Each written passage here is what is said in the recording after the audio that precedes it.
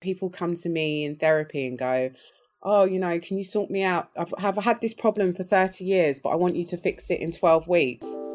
Welcome to Everyday Leadership, a podcast where I interview leaders not defined by position or title. Everyday people who lead their lives in extraordinary ways. And on this podcast, they share their stories, their life lessons and practical tools, in the hope that it will inspire everyday people like you and me to realize we are everyday leaders. Today, I have the pleasure of having a conversation with Miss Marteka Swaby, who I've had the pleasure of getting to know for the last, 12 to 18 months? And just via LinkedIn, we've shared the stage and a couple of different things. And Clubhouse has some great conversations. And Marteka, for those who don't know, is a founder of Benevolent Health. She is an OG in the mental health space. That's what I'm going to call her, because she's been doing this for about 15 years in NHS, private, corporate, third sector. Like, you worked in like prisons. When I looked at it, I was like, wow, that's a very, very, very role. How are you doing, Marteka? I am really well. Thank you so much for having me on today. I'm excited to share the platform with you, talking about all things mental health. I am looking forward to this. And in fact, I want to start with sleep. Sleep and mental health. Because I know it was Sleep Awareness Day 2 days ago, a couple of days ago, wasn't it? It was recently. Yeah, the 18th, yeah. Yeah. So, and I saw the post that you put up, and recently I've been doing a lot of research into sleep, because a friend of mine asked me, like, what do you feel about how many hours of sleep a day do you have? He's like, do you have 8 hours a day? And I was like, I don't do 8 hours a day. And even when I looked into the research around it, that was just based on a doctor from like 1980s and 90s. So I tend to have personally 5 or 6 hours a day. And we kind of had this long conversation around the impact of sleep and how that's not good enough. It affects your mental health, all that kind of stuff. So since you're the expert in this game, can you talk about sleep and if the impact it has on mental health, as well as what is the ideal time you should be sleeping? Well, it's interesting, isn't it? Because I wouldn't say I'm an expert on sleep, though. I will say that, even though I do have expertise in mental health. But the idea that that there's this kind of set time that we all need to sleep. I guess it's a bit like diets, and how your body responds to diets. Like, some of us do really well with like no carbs, some do better with having more protein, or vegan diet, whatever it is. And I think there's not a one size fits all, and that's the same for mental health. I think that it's an individual thing, and I think that some people can survive on 5-6 hours sleep. They function and they're fine, and so there's no point going, I need to have 7. I mean, the average amount of adult sleep is around the sort of 7 to 8 hour mark, but actually some people function on less and they're fine with that. So I really think it's the thing with sleep is, if you feel well rested and you're productive during your day and you don't have trouble falling asleep, you're not continuously waking up, then you've probably got a good sleep pattern. I think it's for people that constantly have interrupted sleep, perhaps struggle with insomnia, are quite anxious, and maybe have other things going on underneath that needs to be looked at or dealt with. So I would say that 5-6 hours for you is probably quite healthy. If you feel good when you wake up, you feel rested, and you can get on with your day. Yeah, I feel great, because I literally just get up and go for my exercise. So I'm definitely in a good space. And in our culture, and I would say culture that is still around this hustle mentality, how does a lack of sleep then impact your mental health? Whether that's 6 hours, 8 hours, or whatever, doesn't really make a difference. But how does that actually impact your mental health when you don't actually rest your mind and your body properly? Yeah, I mean, when we're always switched on, I think the challenge is, when we're always switched on and we're anxious, We've got more cortisol flowing around our body, which is, the stress hormone. So if you think of fight and flight, the need to kind of get stuff done and constantly be on, and in that sort of hustle drive, it's good for us to feel a little bit of stress and that kind of pressure to get stuff done. I think that's healthy. But when that's consistent and that's how you live, like every single day, you get out of balance. And what starts to happen is that you have this cortisol that's in your body all the time. The adrenaline's flowing, you kind of feel that fight flight phase all the time, and you can't switch off. And so, when it comes to resting or sleeping or winding down, you just can't do it, because you've flooded your body with all these sort of adrenaline hormones. So I think it's good in short bursts to get us to take action. But if you live like that continuously, it's probably going to lead to some kind of fatigue or burnout, and feeling quite tired. And I think that, in the pandemic, one of the things that I hear a lot, particularly in the corporate space with increased workloads, increased pressure, is actually people are starting to feel this sort of fatigue, and, it's called lockdown fatigue. But actually, people are switched on too much. I think the blur between work and home, where we've brought our work into our home lives and there's not that clear separation anymore. And also, we're not using our annual leave. Like, we're spending so much more time working. We don't have the commutes anymore. Instead of using that time perhaps to do something, like exercise or something kind of to take care of our well-being, our mental health, we're switching on early, doing emails. And then, we can't go on holiday at the moment. So we're all stuck at home going, I'm sick of going for walks. What can I do now? So, it's all of this stuff that we, are probably that's built into our usual day to day that we take for granted. The idea of commuting to and from work, and you listen to a podcast or you read a book, or, I don't know, you just switch off, you sit in your own thoughts for an hour or whatever. That time helps us to unpack and unwind. And, when you take that away and you're just jumping from one task to another, it can leave us feeling very, very tired and fatigued. Yeah. And as you were talking, I'm thinking, so we've stripped away our daily routine in a sense, and our routine has changed, and not necessarily for the better. I think it's definitely got worse, which we've seen with a lot of reports come out with people feeling the way that you've described, and the mental health going through the roof and getting worse and worse and worse during the pandemic period. But then in a world where we are going to be effectively operating in a hybrid environment where it's going to be a combination of home and work, how do people, let's start with the people first, how do people create new habits and new routines that ensure that they look after their mental health? And we can go into the corporate side next. Yeah. So I think for individuals, I think there's probably 3 key things that I would think about. And the first thing is, like, in terms of productivity, how you chunk up your day. And I think that, we're in such a kind of distraction age, aren't we? Where we've got phone notifications going off all the time. We're on our emails, we've got Amazon deliveries, kids, all these things kind of distracting our attention.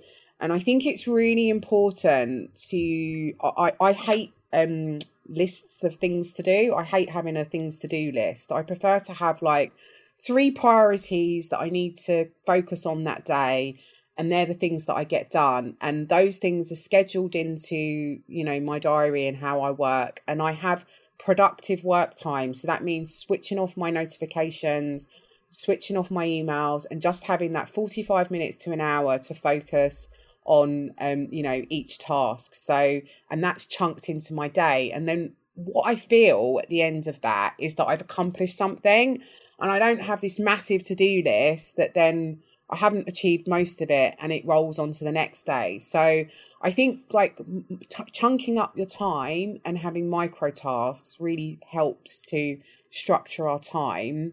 The second thing I would think about is just your daily habits, and what you do every day to kind of keep well.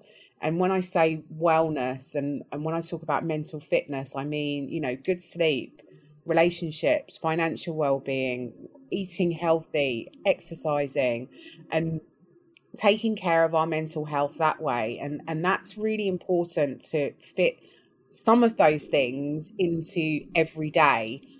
So for example, one of my kind of must do's for my well-being is I need to like walk or be outside some of the day. This also really helps sleep, having sunlight and being outside in the fresh air.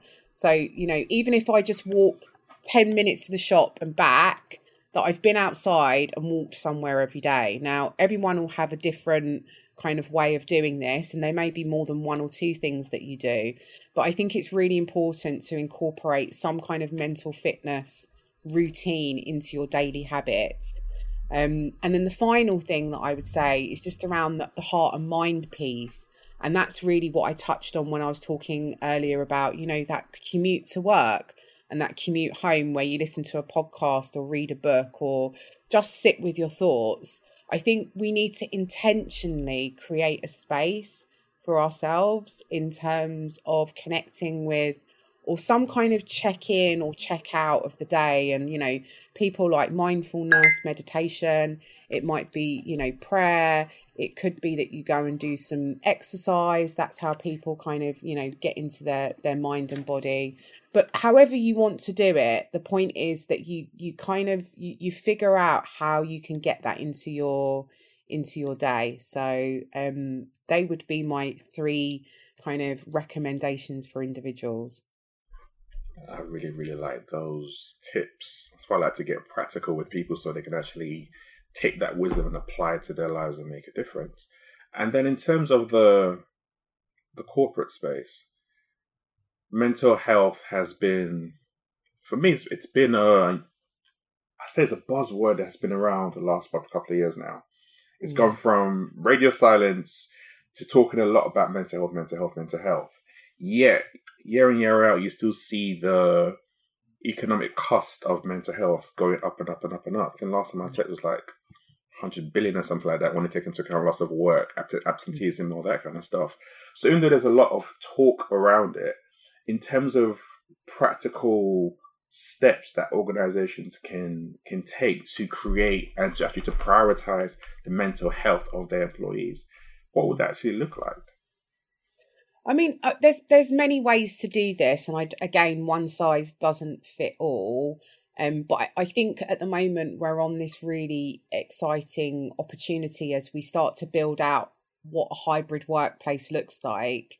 I think that there's an opportunity to really incorporate well-being into this. And I think also, we were speaking about this a little bit earlier in terms of diversity and inclusion and creating more equitable workplaces, that actually, mental health and well-being is going to be, for me, part of this, equitable space, and actually that feeling of belonging, creating culture, and where people feel belongs, where people feel heard and seen and validated, is really important. And I think, the mental health narrative will be key to creating some of that.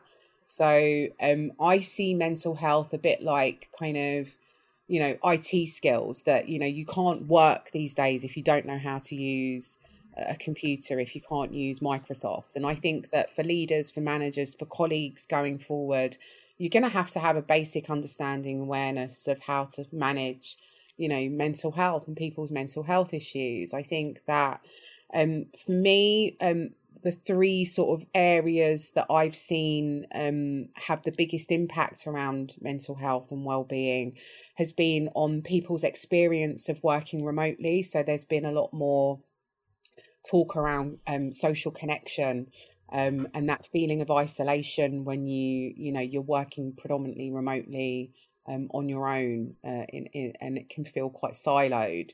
I think there is also a narrative around leadership capacity, and particularly around, a more compassionate and empathetic leadership, and how we build into capacity, how we build into leadership capacity to be able to have mental health conversations and feel comfortable having those conversations. And then I think that the final bit for me is how we're shifting in terms of productivity. And I think that, that the challenge of, all these new ways of working is it can be quite tiring, kind of, when you've got a routine that now you have to figure out a new routine. And I think what we've seen is definitely an increase in workload for many people, particularly, people that have competing agendas at home. So, parents that have had to homeschool and do a full-time job has been extremely challenging during lockdown. And so I think kind of managing workload and thinking about mental health beyond stress, anxiety, depression, and much more into kind of flourishing and thriving, and how we can create environments that are, help people to be more productive, is going to be a really key conversation, as we build out happier and healthier hybrid workplaces. Yeah. You talked around the link between creating inclusive, diverse, equitable workforces and mental health. Prior to last year and Black Lives Matter, and when you compare that to now, have you seen an increase or a change in the demand from people from ethnic backgrounds relating to their mental health, and more inquiries, or has that been just the same, or has there been, what have you seen happen? Yeah, I mean, so I still work in private practice with patients who have, mental health issues, and I've definitely seen my workload shift. Definitely had way more inquiries. Majority of my client base are Black, Asian, from an ethnic minority.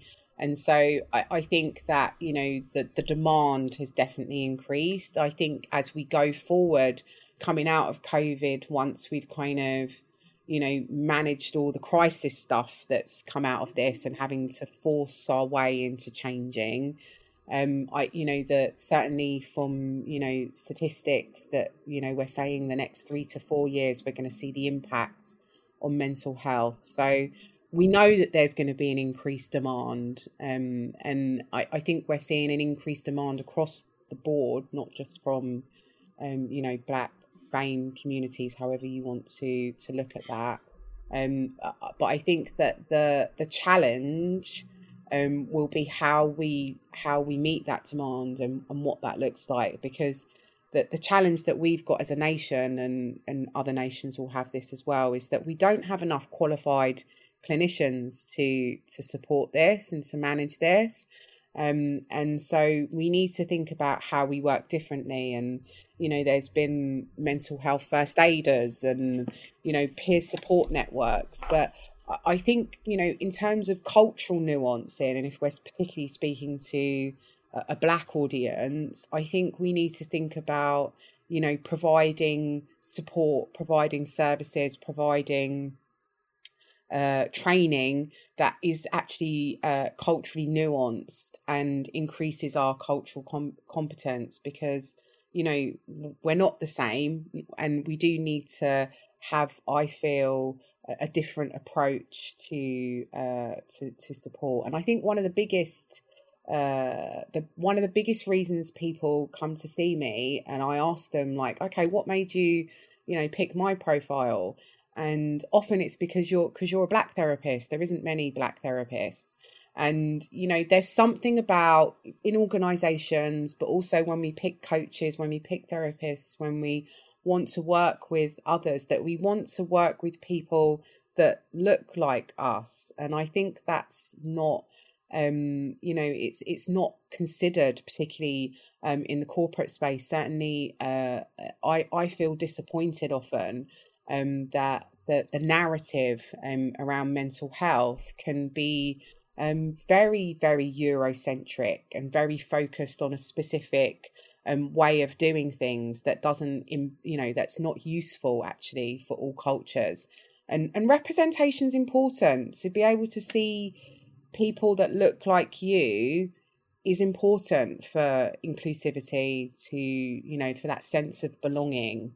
And so, I for myself, for the what I'm doing with benevolent health, for me it's always about, opening up that narrative and, providing a different narrative, a more diverse narrative, to contextualize issues that perhaps are not represented very well if you don't have that cultural competence or understanding.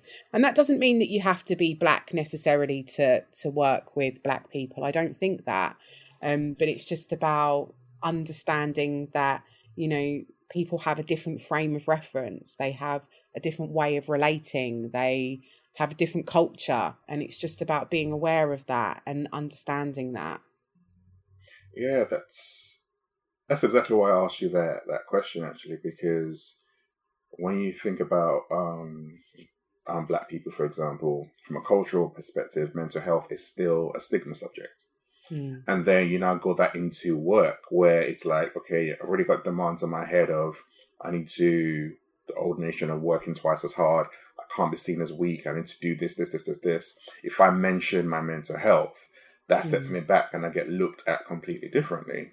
And what I've seen in a lot of conversations I've had over the last 6 or 9 months since all that happened last year has been actually a lot of people be like, no, actually, I need help with my mental health.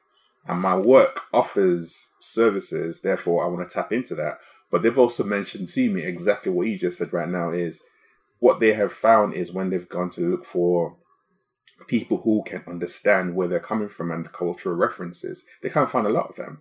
So they'll go to like one session and be like, that was a waste of time because what this person was telling me didn't really hit home. We couldn't connect. And you need to be able to connect with the person you're going to be talking to or working with. So which is why it's more important we need more people and more people who can understand. Is the understanding that's the key, which a lot of it comes from your lived experience.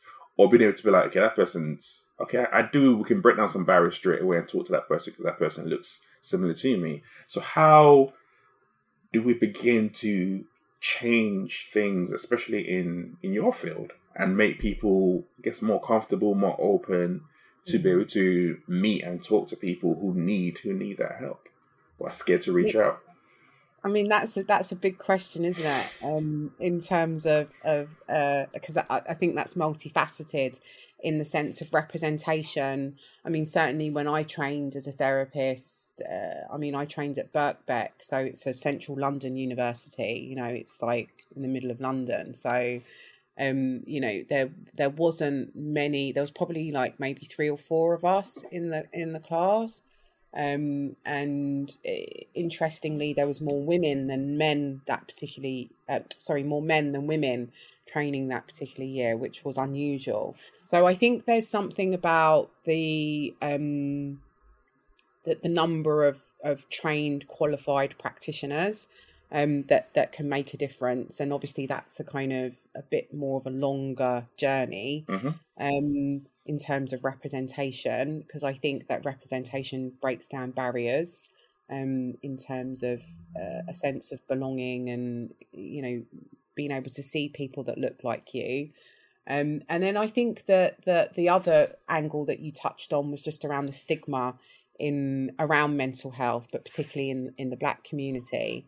And I think that, what we know about the workplace is that actually something like 11% of people will talk to their manager about their mental health issues. And we know that, EAPs, employee assistance programs and occupational health type support that you access through HR are very underutilized in organizations. So we know that people feel I guess it's a barrier to ask for help when you have to go through these processes, right?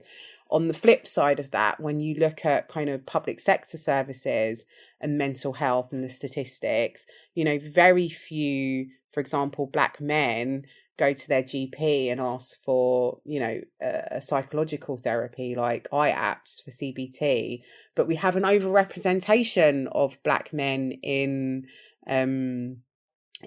acute wards, for mental health, and in prisons, and in, what I would call the kind of blue light services, and the way in there is much easier. So, there's some systemic issues within that need to be addressed, but there's something about, that early help or that early support. Why isn't it accessible? And I think if we go, and because they don't want to use the service, or it's like because they don't access it, that's not really an answer. It's thinking about, okay, well, what does that look like when, if I was to go and ask for help, would I see a Black professional, or would the literature even have any people that represent me or speak to me in a way that I can relate to? So it's thinking about how we can, approach well-being and mental health in certain cultures, in certain societies, particularly in the Black culture, and make it more accessible, that it's not it's not this kind of maybe I don't know what the right word is, the kind of the stigmatized approach that we think around mental illness, like schizophrenia, bipolar, all these sort of serious mental illness conditions, and actually that we all have mental health. Stress, anxiety, depression affects everyone, regardless of race. So it's how do we have those earlier conversations, and how do we have them in a way that connects to specific groups of people. And in this conversation, we're speaking about, Black people. Did you say 11% of people talk to their managers? Of their mental health, they will say they've got a back pain, or that they, the other one, musculoskeletal problems is the first reason for being absent. But people don't say they're off work for stress. You know what I mean? That's I think when you said that number, man, I was like 11%. That's a really ridiculous low number, and that goes to show that people don't feel that they can have those kind of conversations with leaders, and then leads to my next question to you: is what can leaders do to be able to breach and increase that number from 11%, so people do feel safe, even if it's just to have an initial conversation, rather than get into the extremes where you then see people like burn out and different things happen, and then it goes from mental health to mental illness because they haven't had a chance to speak up and do something about it. I mean, leaders need to get more comfortable with how, having open conversations about mental health. And I think that until we all speak about this and make it part of our everyday conversations, it's always going to be a bit of a taboo. And I think as well, from a leadership perspective, it's about being transparent and open. I mean, certainly a lot of the conversations I'm having in organisations and in the workshops and training that I do is actually that leadership capacity, that ability to be vulnerable, to increase your self-awareness, to lead compassionately and more empathetic, and be more empathetic. And I think that's, some leaders already have that kind of level of emotional intelligence, and that's how they are. They do that naturally. That's just who they are. And I think other leaders need support to kind of open that up and be able to do that. So, how do you talk to your teams about mental health, well-being? How is it on the agenda? Are you just saving these conversations for kind of, when there's a mental health awareness week, or, Black History Month? Do you start having these conversations, or is it, is it embedded in your culture? Is it embedded in what you do? How do you check in with your team? What do you do if you notice people are becoming unwell, or, something's wrong? So I think it's about how you do it every day. Just like what I was talking about earlier with the individuals and daily habits. It's these daily habits that we form that keep us well. And it's the same with having these conversations. It's like a dripping tap. It needs to be, little and often, consistent. It can't be, something that you do once a year and that's it. That has no impact. Would you say is it down to, in fact, let me rephrase my question. What are the signs that people can look for, that leaders can look for, that individual friends can look for when with their friends or their colleagues or whatever, when things don't seem to be just right? Because I've also had instances when I worked in organizations where that person they'll say, "Oh, what happened to that person? Oh, he just went off the rails, or he just dropped, and now he's out." It's like, it didn't happen overnight. There were signs that were there, but you just weren't looking for them. So Yeah. how can leaders look for them, especially in a hybrid world when you're not next to the Yeah. person every single time, or you might just be in and out with that person? Yeah. I mean, proximity makes a difference. And I think that's one of the challenges many leaders, managers have flagged in COVID, working remotely, that it's been much more difficult to kind of get a gauge of that. And I guess it comes down to how well you know your team to be able to have those robust conversations. But, people are starting new roles remotely now. And, this is going to perhaps continue as a bit of a norm. So it goes back to my point about how is this built into your culture, and how do you have regular check-ins around, people's mental health, people's well-being, daily habits, self-care routines, sharing what you're doing. How do you just make this part of every day? And don't get me wrong, I think sometimes, people are unwell and they are suffering with burnout or stress, anxiety, depression, and they do need help. As in, professional treatment support, not just a line management engagement. So I think that it's about, how do I think that the emphasis has to be on how do I keep my team well? How do I keep them healthy? And not how do I support them when they get really ill? I think that's the kind of the wrong way of thinking about it, and we have to kind of switch that narrative. The other thing I would say on that is just around um, our sense of self and our own self-awareness. And I think, you know, our ability to be emotionally vulnerable and share what we're struggling with in our own lives and our own faults, our own flaws, particularly as leaders, really opens up the door for people to say, I'm struggling with that too, or this is what's going on for me. And you can have much more real and open conversations when people see that you're just as fallible as they are and that you're human. So, how do you keep the conversations human is really key. And in terms of like actual spotting early warning signs, I mean, there are obvious symptoms of stress, anxiety, depression, and often they overlap. As in, people becoming, more, perhaps a little bit more volatile or more emotional, or, they're off sick because they're having frequent headaches or other health issues. And these are all things to look out for, right? But it doesn't necessarily mean that somebody has a mental health issue. It doesn't mean that at all. But I think that actually one that's really easy to look out for and people often overlook is presenteeism, and people spending more time at work, they're more time on their email, working out of hours, working weekends.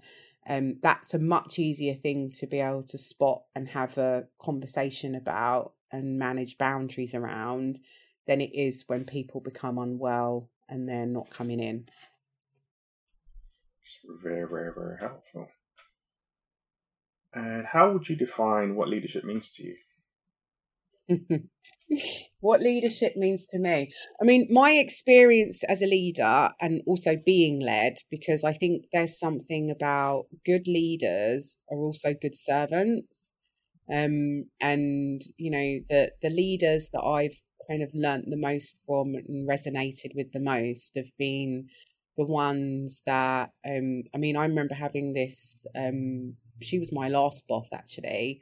I mean, I've been in this business for 4 years now, but the last boss I had, she I remember her being very interested in kind of my style of working, and actually, she took the time to kind of get to know how I like to be communicated with, what my style of working with was, and how she could support that. But also she told me about her expectations, so I felt really clear.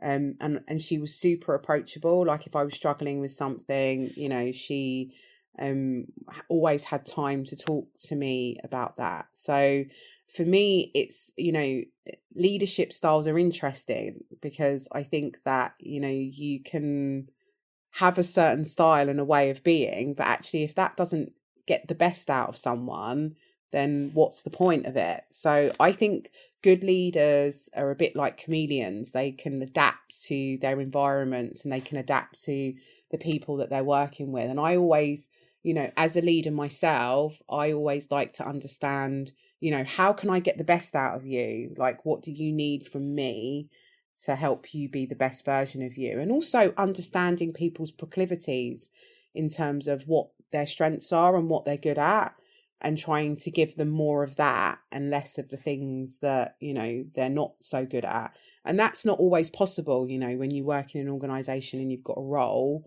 But I think if you want to get the most out of your people, then you have to really understand them as individuals and what, makes them tick, if you like.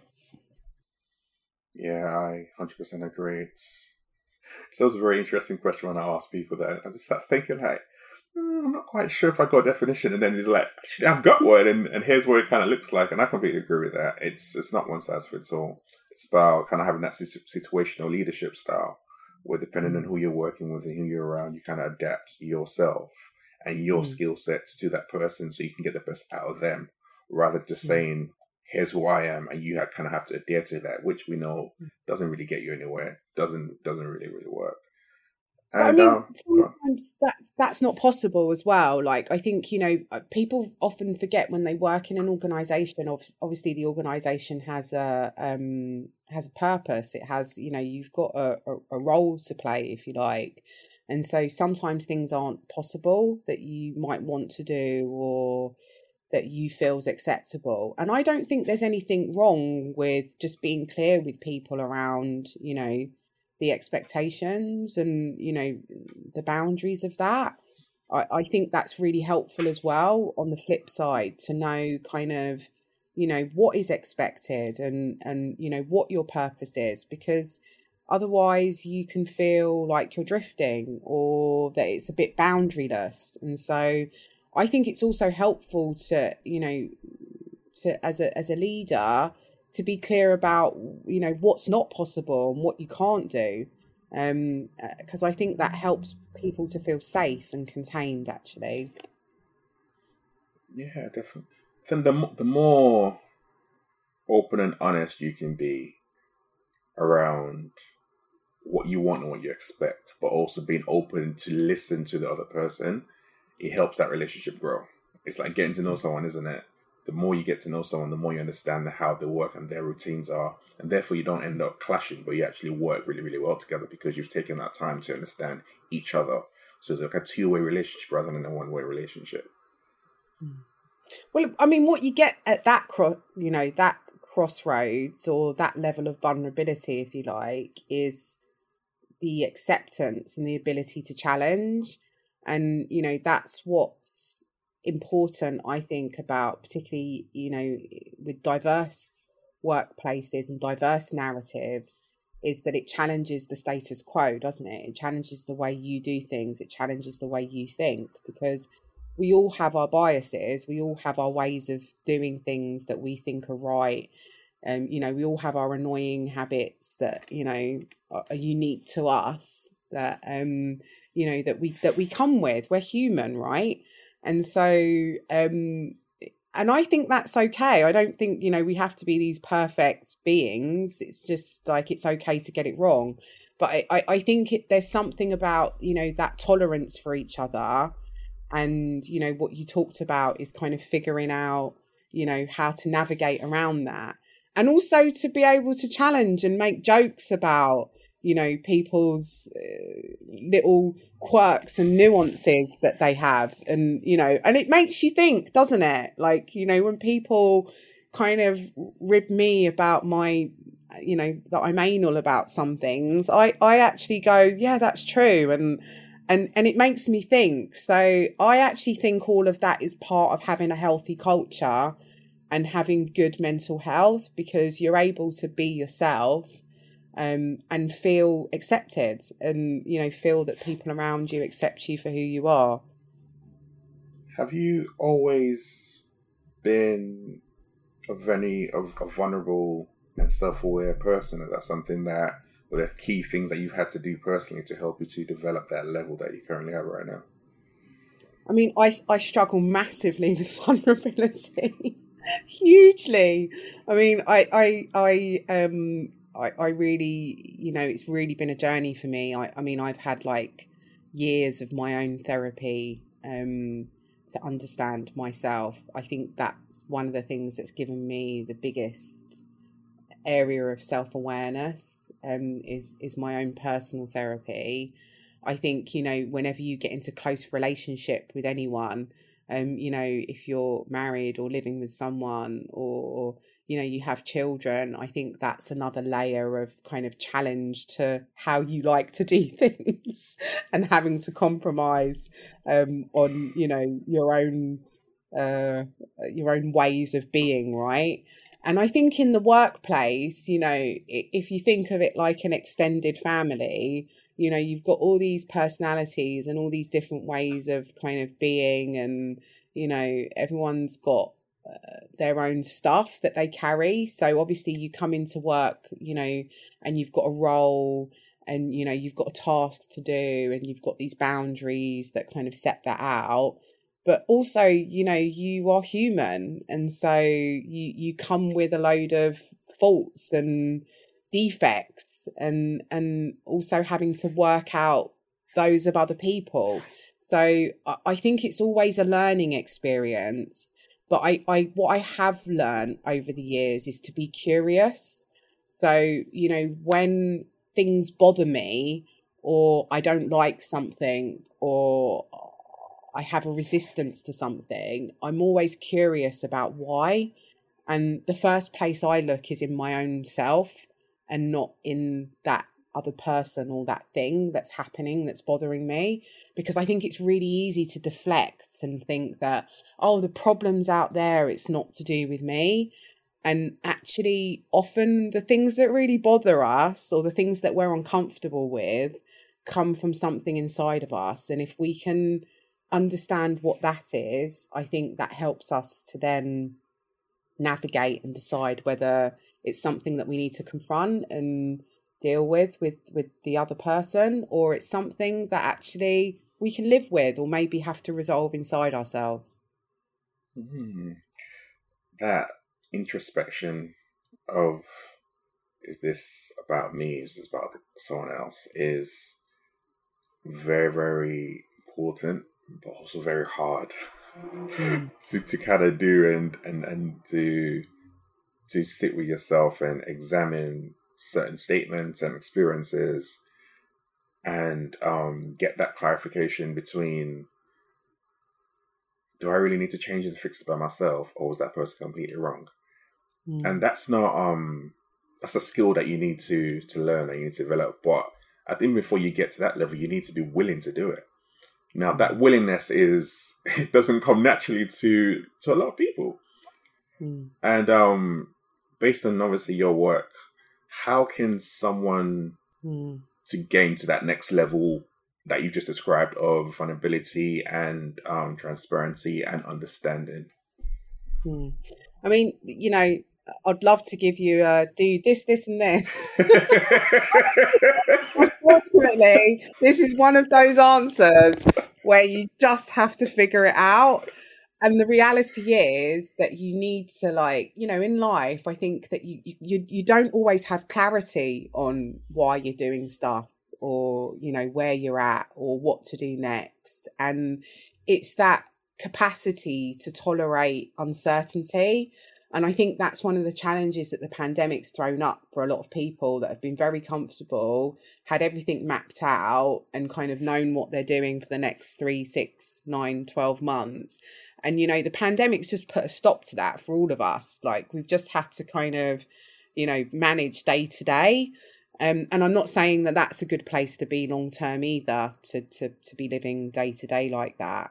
But I think that there's something about being able to manage uncertainty and be okay with not knowing, and being honest about that. You know, if you can be honest that actually you don't have the answer and you're feeling a bit stuck and lost, and, you know, you don't know what the right thing to say is. I really think, like, you know, this whole kind of narrative that's going on in organisations at the moment around, you know, Black Lives Matter and, you know, creating more equitable workplaces. If people could sit together and say, I'm lost in this, you know, like, I don't even know what the right things are to say or what to do in this, and have conversations like that, I think that that you know, something really constructive can come from that, because, you know, people can sit in a place together and be lost and try and figure it out and talk about being lost. And I think that's part of the process of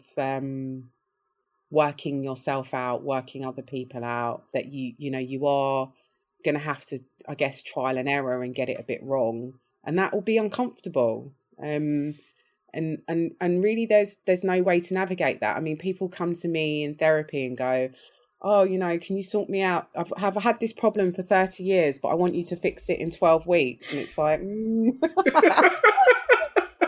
I'm good at this. But and if I was, I'd be a billionaire. But, you know, you have to be prepared to put in the work, and that's what people don't want to do. You know, we want to go into McDonald's and get the, you know, the drive-through and pay at one window and get the food at the other window, and it's not how it works. It's a process that takes time, and you've got to figure it out, and there's going to be some bumps in the road, but you know, you'll survive. So don't be afraid. Just roll your sleeves up and get uncomfortable. it's okay to be uncomfortable. That's how you grow. That's how you grow. Well, I mean, a lot of people don't like being uncomfortable, and I think that's the challenge. Yeah, that's so true. What does success mean? Go on. I mean, when we talk about white fragility, that's really what we're talking about, isn't it? Around race is being uncomfortable. You know, having that dialogue and being uncomfortable and not running away from it, not feeling that stress and running away from it. And I think that, you know, that fragility in all of us is there, isn't it? To want to run away from something that's painful, or that makes us feel ashamed, or that, you know, is a little bit uncomfortable to navigate because we might say the wrong things. I think that's really common in mental health. People don't have those conversations because they don't want to say the wrong things. And it's not because they're a bad person or, you know, they are avoiding it. It's just that they're a bit lost and stuck. And so, you know, how can I help that is always my conversation, because we miss an opportunity by not having the dialogue. That's my point. Yeah, definitely and we agree. miss an opportunity to learn about ourselves, but also to learn about other people. And at the end, that's a good thing. Yeah.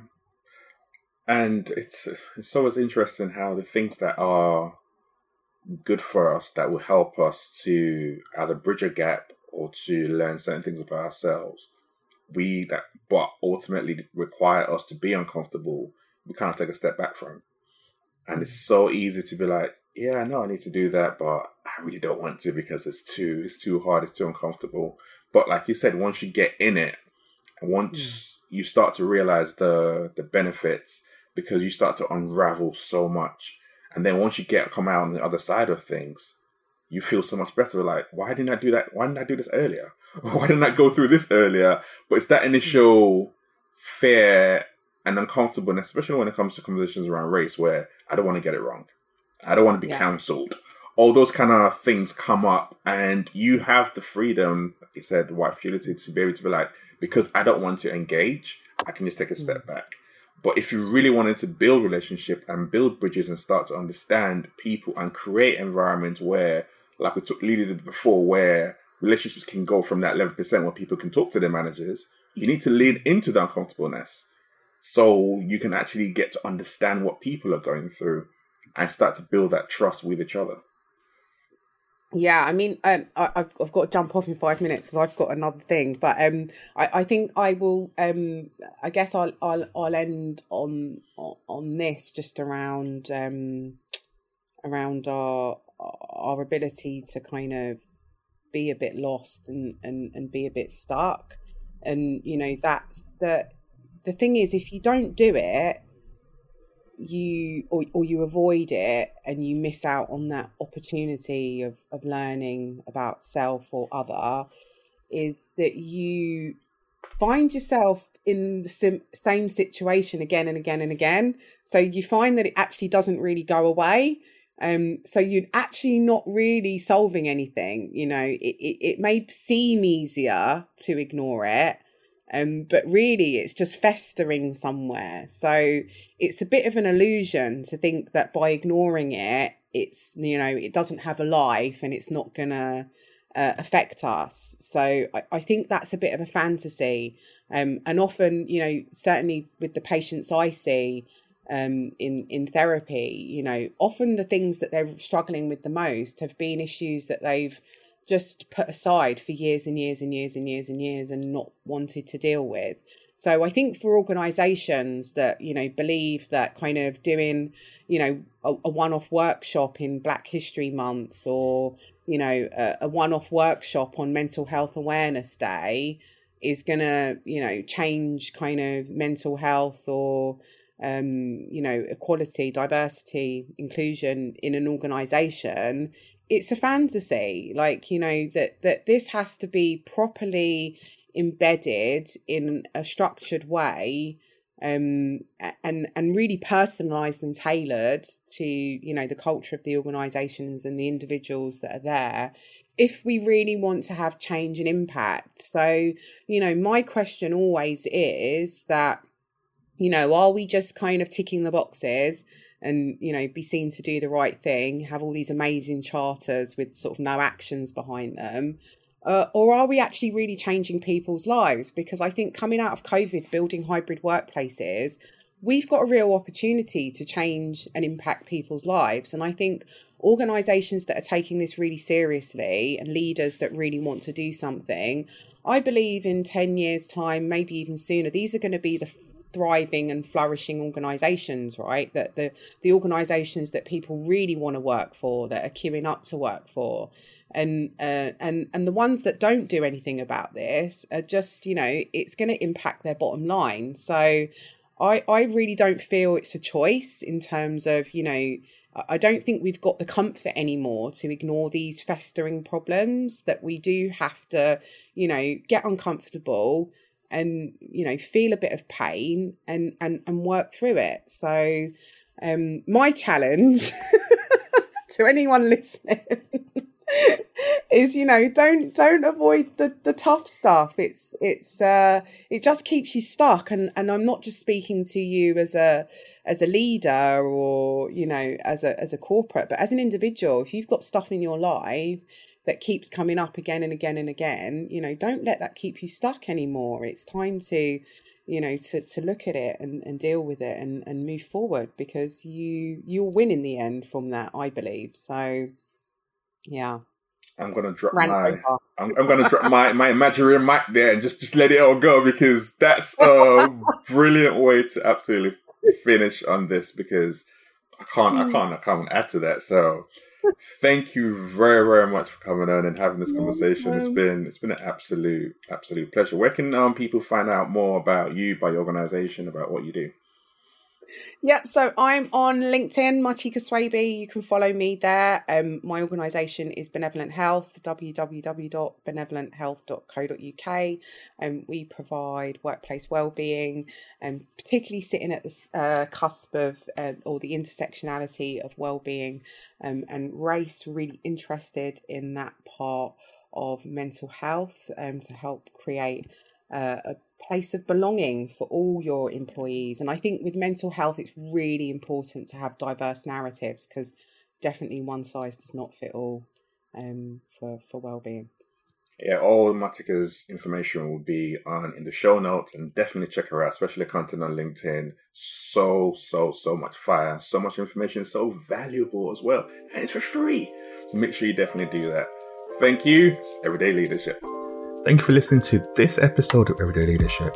You can check out the show notes on www.mindsetshift.co.uk/podcast, where you can find out more about my guests and how you can contact them. You can listen to old episodes, or if you have a question about this episode or any other episodes, you can just press a button and ask me that question, and I'll answer it on the next episode. Don't forget to subscribe, comment, share this podcast with someone else. We'll see you next time on Everyday Leadership.